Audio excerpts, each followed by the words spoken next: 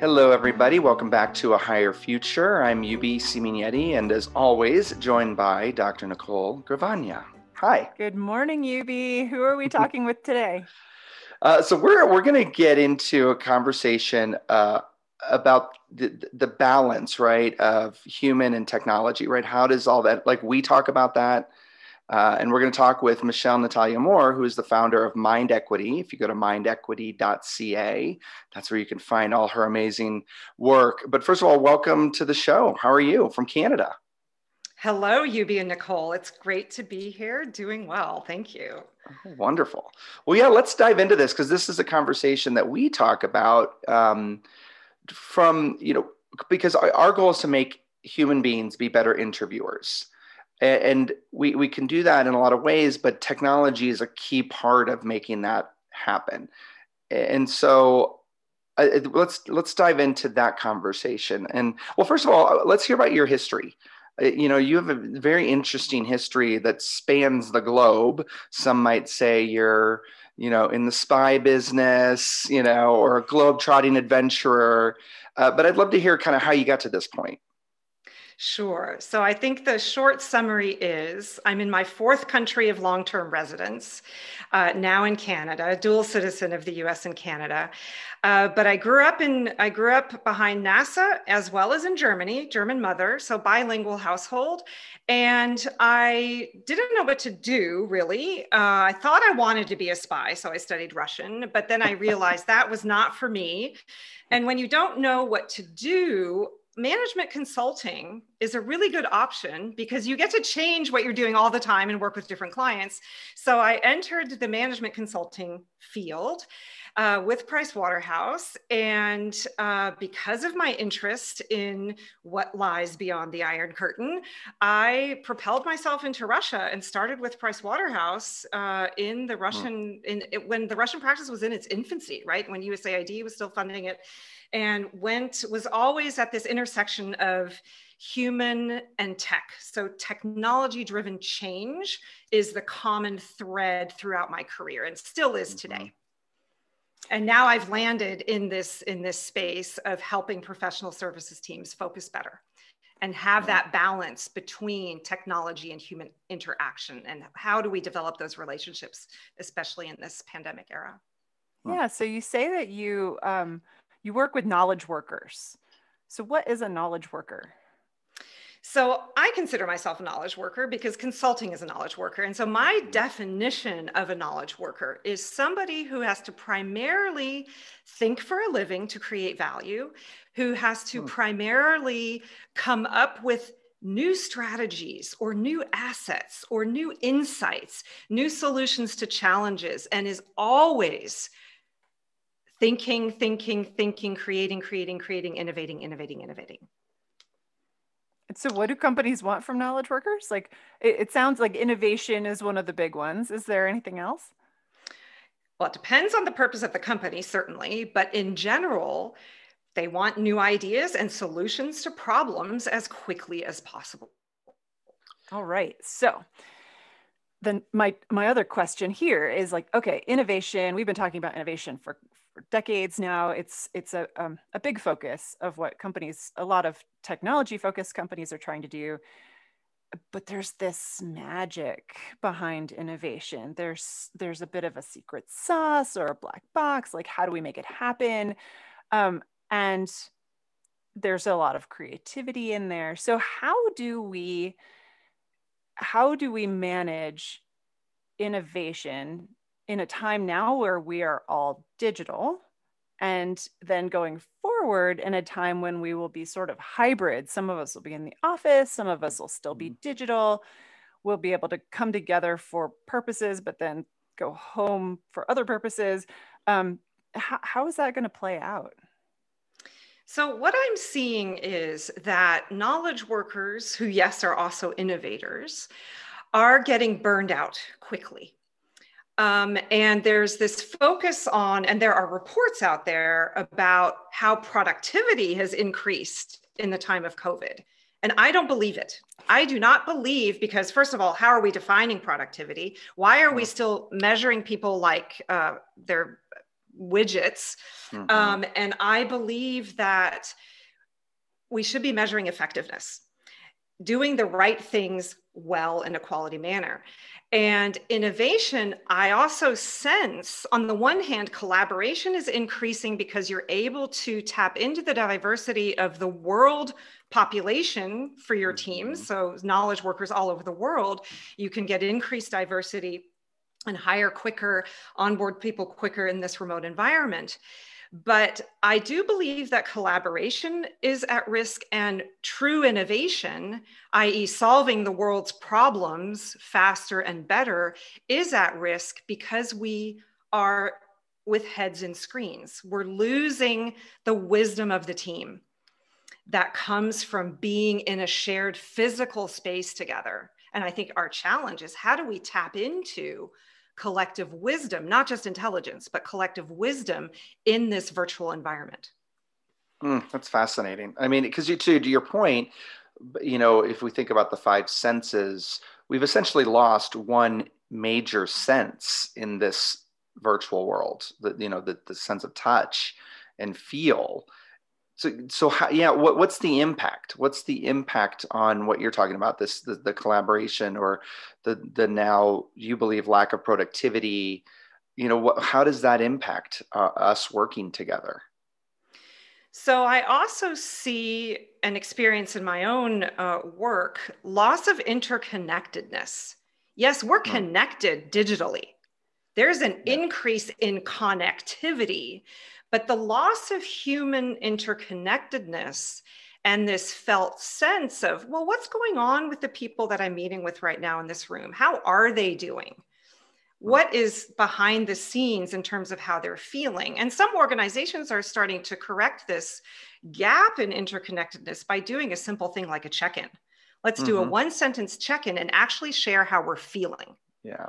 To get back a bit of that human interconnectedness that we've had naturally at the water cooler or at the beginning of a meeting in the physical space. Oh, I'm feeling like we're doing it right now, Yubi. We do Yeah. this in our work. But in the beginning of every meeting, we do a traffic light check-in where we say, essentially, are you good to go? You got something in a hazard, or distracting you a little bit, or are you really on the struggle bus? And it has been interesting working with Interview IA. I mean, I'm new to the company, and I've never had anyone check in like that on the regular, unless it was like in therapy or in the work that I've done in learning how to drive other people through this kind of getting into mind body sensing, that kind of thing. But it really, when we do it on the daily, it has really brought humanness to our work, and personally experiencing that has been incredible and bigger than I ever thought it would be. Just that quick little one sentence check-in, or even one word. We ask, what color are you? You just say a word. It's fascinating. And it's so easy and so impactful and does not take a whole lot of time. And the beauty of it is it has an added benefit of immediately enabling the team to have more attention, more focus in the meeting. They're going to be more aligned. They're going to have less less chatter of related to anxiety or whatever else was going on that they maybe shared about. It's going to be placed on the back burner. They're going to be able to focus on the meeting. They'll probably multitask less in the virtual meeting, right? That's another thing we see proliferating is multitasking during Zoom. And you can see who's doing it if the camera's on, right? Or people have cameras off. Totally. Right? Yeah, right. I may be guilty of that a little bit. Well, it's also what you're doing. No, I'm doing work. We also think of it as an empathy activator. I think that you do some empathy work, which is really fascinating, for us, because over time, what we end up seeing is that we actually get to know more about each other, because we get to know what the colors mean for each other. And then therefore we as a team can step in to help those who are on the struggle bus, as Nicole mentioned, and swap tasks out, for example. So it does even build a bigger layer of collaboration in there, because we all have, we all have the same goal at the end of the day, and none of us wants to feel excluded from the team just because maybe we physically have a migraine or we're dealing with some mental health issues or whatever it might be. We just didn't sleep well, but we still want to be a part of the team. So what's the empathy aspect of what you do? Is there a little bit that you can talk about there? So you being Nicole, you're modeling best practice. I love it. I think it's such an important thing. You don't see this. It's not as widespread as one would hope it is. The empathy piece of my work is twofold. And it's pretty new. I've only been involved in understanding how do we bring empathy tools into the workplace for about the last 6-7 years. It's very new in my career. I did not have this when I was a partner at PricewaterhouseCoopers. I didn't have this tool set, which I think was a gap. And one of the tools I was introduced to comes from MIT. In the Theory U space. Theory U is a transformation framework that embeds empathy practices, consciousness practices into the toolkit for better sensing into what is the change that we as a team want to make. And one of these practices is called social presencing. And social presencing is something I'm trained in as a teacher, and I teach this as well. I'm part of the global teaching team for social presencing. And what it does, it's a vulnerable practice. It also teaches vulnerability because, for example, a very simple tool in that toolkit of social presencing is the stuck. So I could just share with you, okay, today I'm feeling stuck because I'm trying to get my daughter a vaccine and she's in the country of Armenia and she's at risk taking the AstraZeneca vaccine. So this is my stuck, right? I've got that mental chatter right in my head about how do I solve this issue? And so I can ask myself, where am I feeling this sense of stuckness in solving this challenge in my body? So, okay, right now I'm feeling it in my gut. And so ideally we're doing this in a physical space, but so I'm going to share with you that, okay, so then I allow a sculpture to arise around the felt sense of stuckness in my body. So then I lean into it, right? And I'm not normally talking when I'm doing this. I'm facilitating myself and doing this practice at the same time, which is not normal. But so normally it's done in silence with a facilitator. So the facilitation is sense into your felt sense of stuckness. Where do you feel the stuck in your body? And then allow a sculpture to arise. So you see the shape arising. I'm pressing and I'm leaning forward. And I'll just pause here to make the example short. And then I hold that. And so I'm showing that sense of stuckness. I'm not just sharing my anxiety about this, how do I find my kid a vaccine? But as we do in check-ins, like we just shared, but I'm also showing you with my body. And you as observers are getting data from that as well. And so let's say we're doing the same practice with a shared challenge that we as a team are working on. Each of us will model that sense of stuckness. We'll have the same challenge, right? The shared challenge or project that we're working on. And we'll see this in a non-verbal way. We'll get data from our teammate on what are their sculptures, what evolving into future state. And it's more complex than I just showed, but that's a brief taste of vulnerability work, innovation work, collective wisdom work, and the body-mind connection cultivation, et cetera, et cetera. It's very a collaboration. And it's team building, right? When you do this kind of stuff with other people, this weird stuff, right? You form a different sort of bond. And new insights. So I was trained in something very similar, which be able to identify something you would talk about as a thought in your body. Like, where do you feel it in your body was what I was taught to say. And I took that and it sounds super woo-woo, right? It sounds like mystical and spiritual. And where do I feel it in my body? What a weird question. And then I went into the science behind it. I have a neuroscience degree. I went into the literature okay, what is happening here? Why does this even work? And there's a ton of science behind what's really going on there. And so it's not woo-woo at all. It's absolutely grounded in what we understand as the brain-body connection, in that the brain isn't all in the head. And it really does, there are neurons, and not just the kind that feel whether or not your phone is vibrating. all throughout your body. so Yeah. so there's a ton of science behind this. One of the things you brought up when we talked earlier was the difference between collective wisdom and collective intelligence. Hmm. Can you share more about that? I'm really curious to hear how those two things are different. Absolutely. So this is just my perspective. I'm not a scientist, right? So there are probably better scientific definitions than what I'm going to share right now. But I define intelligence as something that I just know from personal experience that I was always rewarded for analytic thought, being in consulting and also having a father as a scientist. So this reward for thinking, for cognition, for analysis, for reliance on data. Let's appear smart. Let's talk a lot, right? Yes. Let's, especially as an extrovert, you have an advantage and you can just, kind of steal the show as a good talker. That is all well and good, but it takes away half of the knowledge bucket. Well, I would also say knowledge is in the head. It takes away half of the information that we actually as humans have access to. So when I learned about Theory U and when I learned about social presencing and also using gameplay as a way to innovate and to tap into wisdom, and of course also being a meditator, tapping into insight through silence. So wisdom to me is a collection of data that comes from sources other than analytic thought, other than thinking, which is the human being as a sense-making and as a sensing organ, right? Our bodies are much bigger than our heads. And we often just use the body as a transportation unit for the head.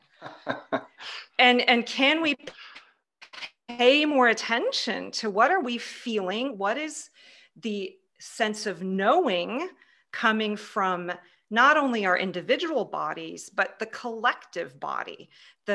People who do well at public speaking know how to sense the room. Mm-hmm. That is sensing into that social body. So we all have heard of this stuff, but it's about channeling it, I think, in some of these practices. That is a huge opportunity for problem solving and innovating in a different way. Well, and I think in a more holistic way.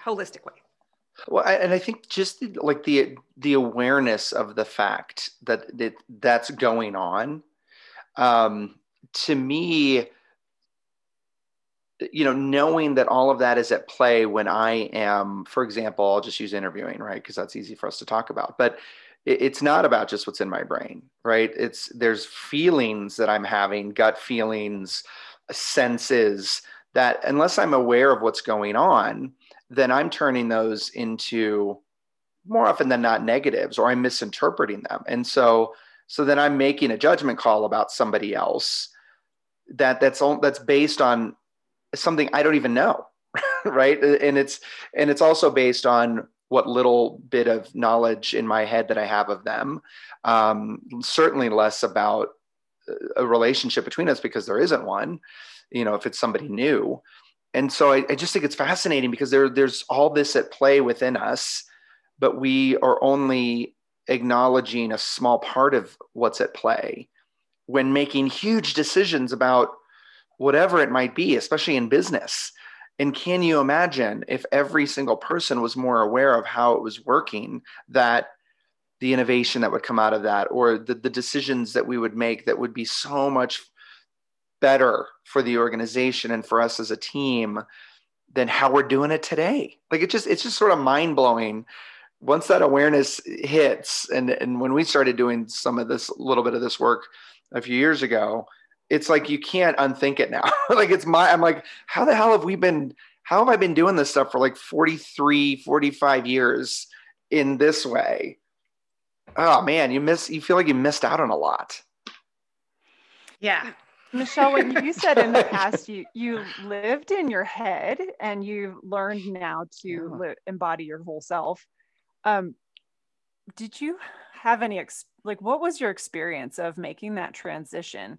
And it sounds like something you're encouraging others to do. Was it an easy transition? Was it tough? Was it fun? Was it scary? So I would say I'm still in transition because I've only been doing this intentional work, holistic work for about, like I said, 6-7 years.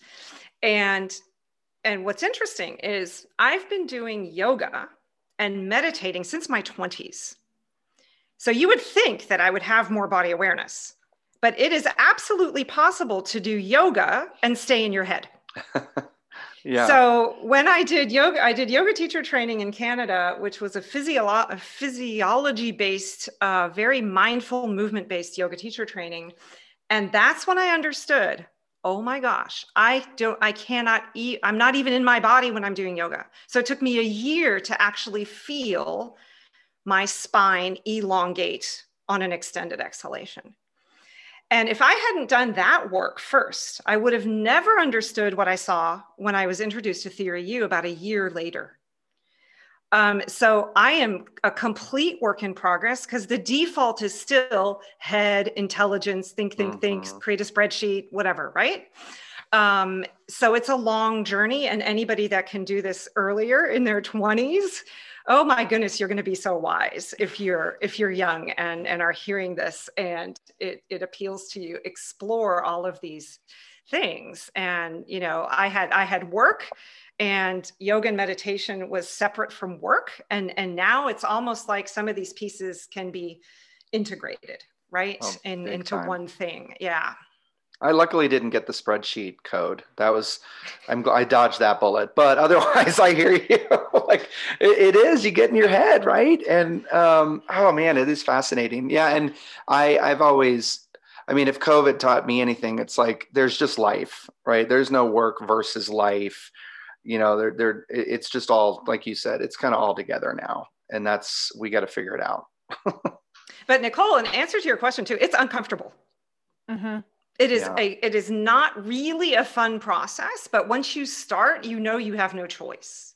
Mm-hmm.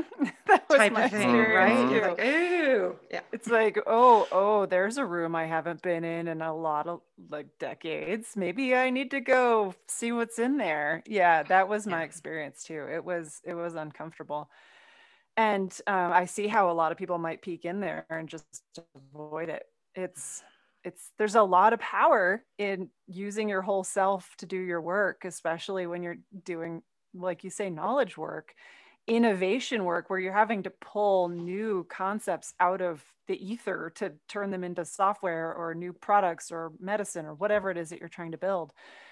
How you do that without using your whole body, I have no idea, but it doesn't always feel awesome. It's a different way of listening, right? You both are very involved in diversity, inclusion, and listening to the maybe more unheard voice. And I think you could just boil it down to a quality of changing how we listen to ourselves, even to space, to a virtual space. How do you listen to virtual space? How do you listen to the room that you're in? Because space is also one of those relationships. So there are all these levels of listening that are new, and there's a richness and a depth to that, and a healing quality to it. That's why the benefit of adding in these practices, not replacing your intelligence stuff with anything, you're just adding in a new layer of practices that create a new richness and a more holistic approach to anything that you're trying to solve. So here, as we're wrapping up, can you bring this back to attention and why attention is so critical? Yes, because I believe that our second existential threat after climate change is that humanity is at risk of relinquishing its power to machines, because we are so enamored with machines. And don't get me wrong, I love tech. I think AI can solve a huge bucket of problems that we wouldn't be able to solve. And we're doing great things with tech, and let's definitely keep going. But let's not lose the human in the mix. And so that's sort of on a grand scale. Let's retain our mastery let's retain our power over our tools. Let's please do that. But when you see people in the workplace, and children, obviously, with heads in screens, I get worried that we are going to lose our humanity, lose our interconnectedness, lose our empathy, lose our ability to learn, because this excess of heads in screens, which is exacerbated in COVID, frankly, and we can't really do anything about it if we're still in lockdown like we are in Canada. But it's eroding cognition, it's eroding the prefrontal cortex. Our ability to learn is decreased, and that is scary stuff. And that is going to impact, first and foremost, when we talk about the adult population, the knowledge worker community. And so if knowledge workers cannot learn to protect and value attention, and now I'm speaking to leaders, if you're a leader of a knowledge worker organization, of a professional services team, can you adopt a new organizational value, which is, we value attention as much as we value money. And we are going to protect and harness attention. We're going to value attention as much as Facebook values our attention. Right? We've got an attention economy. Those guys know what the value of attention is because they're getting data from it, but they know the value of attention. If we as company leaders or as team leaders can value our attention that much, and no one's doing it, what measures can we put in place in the culture of our organization, in the tools and environment design, in our ability to focus, in our ability to have balance? How can we design the future of work so that we are all behaving as though attention is a super important, valuable asset?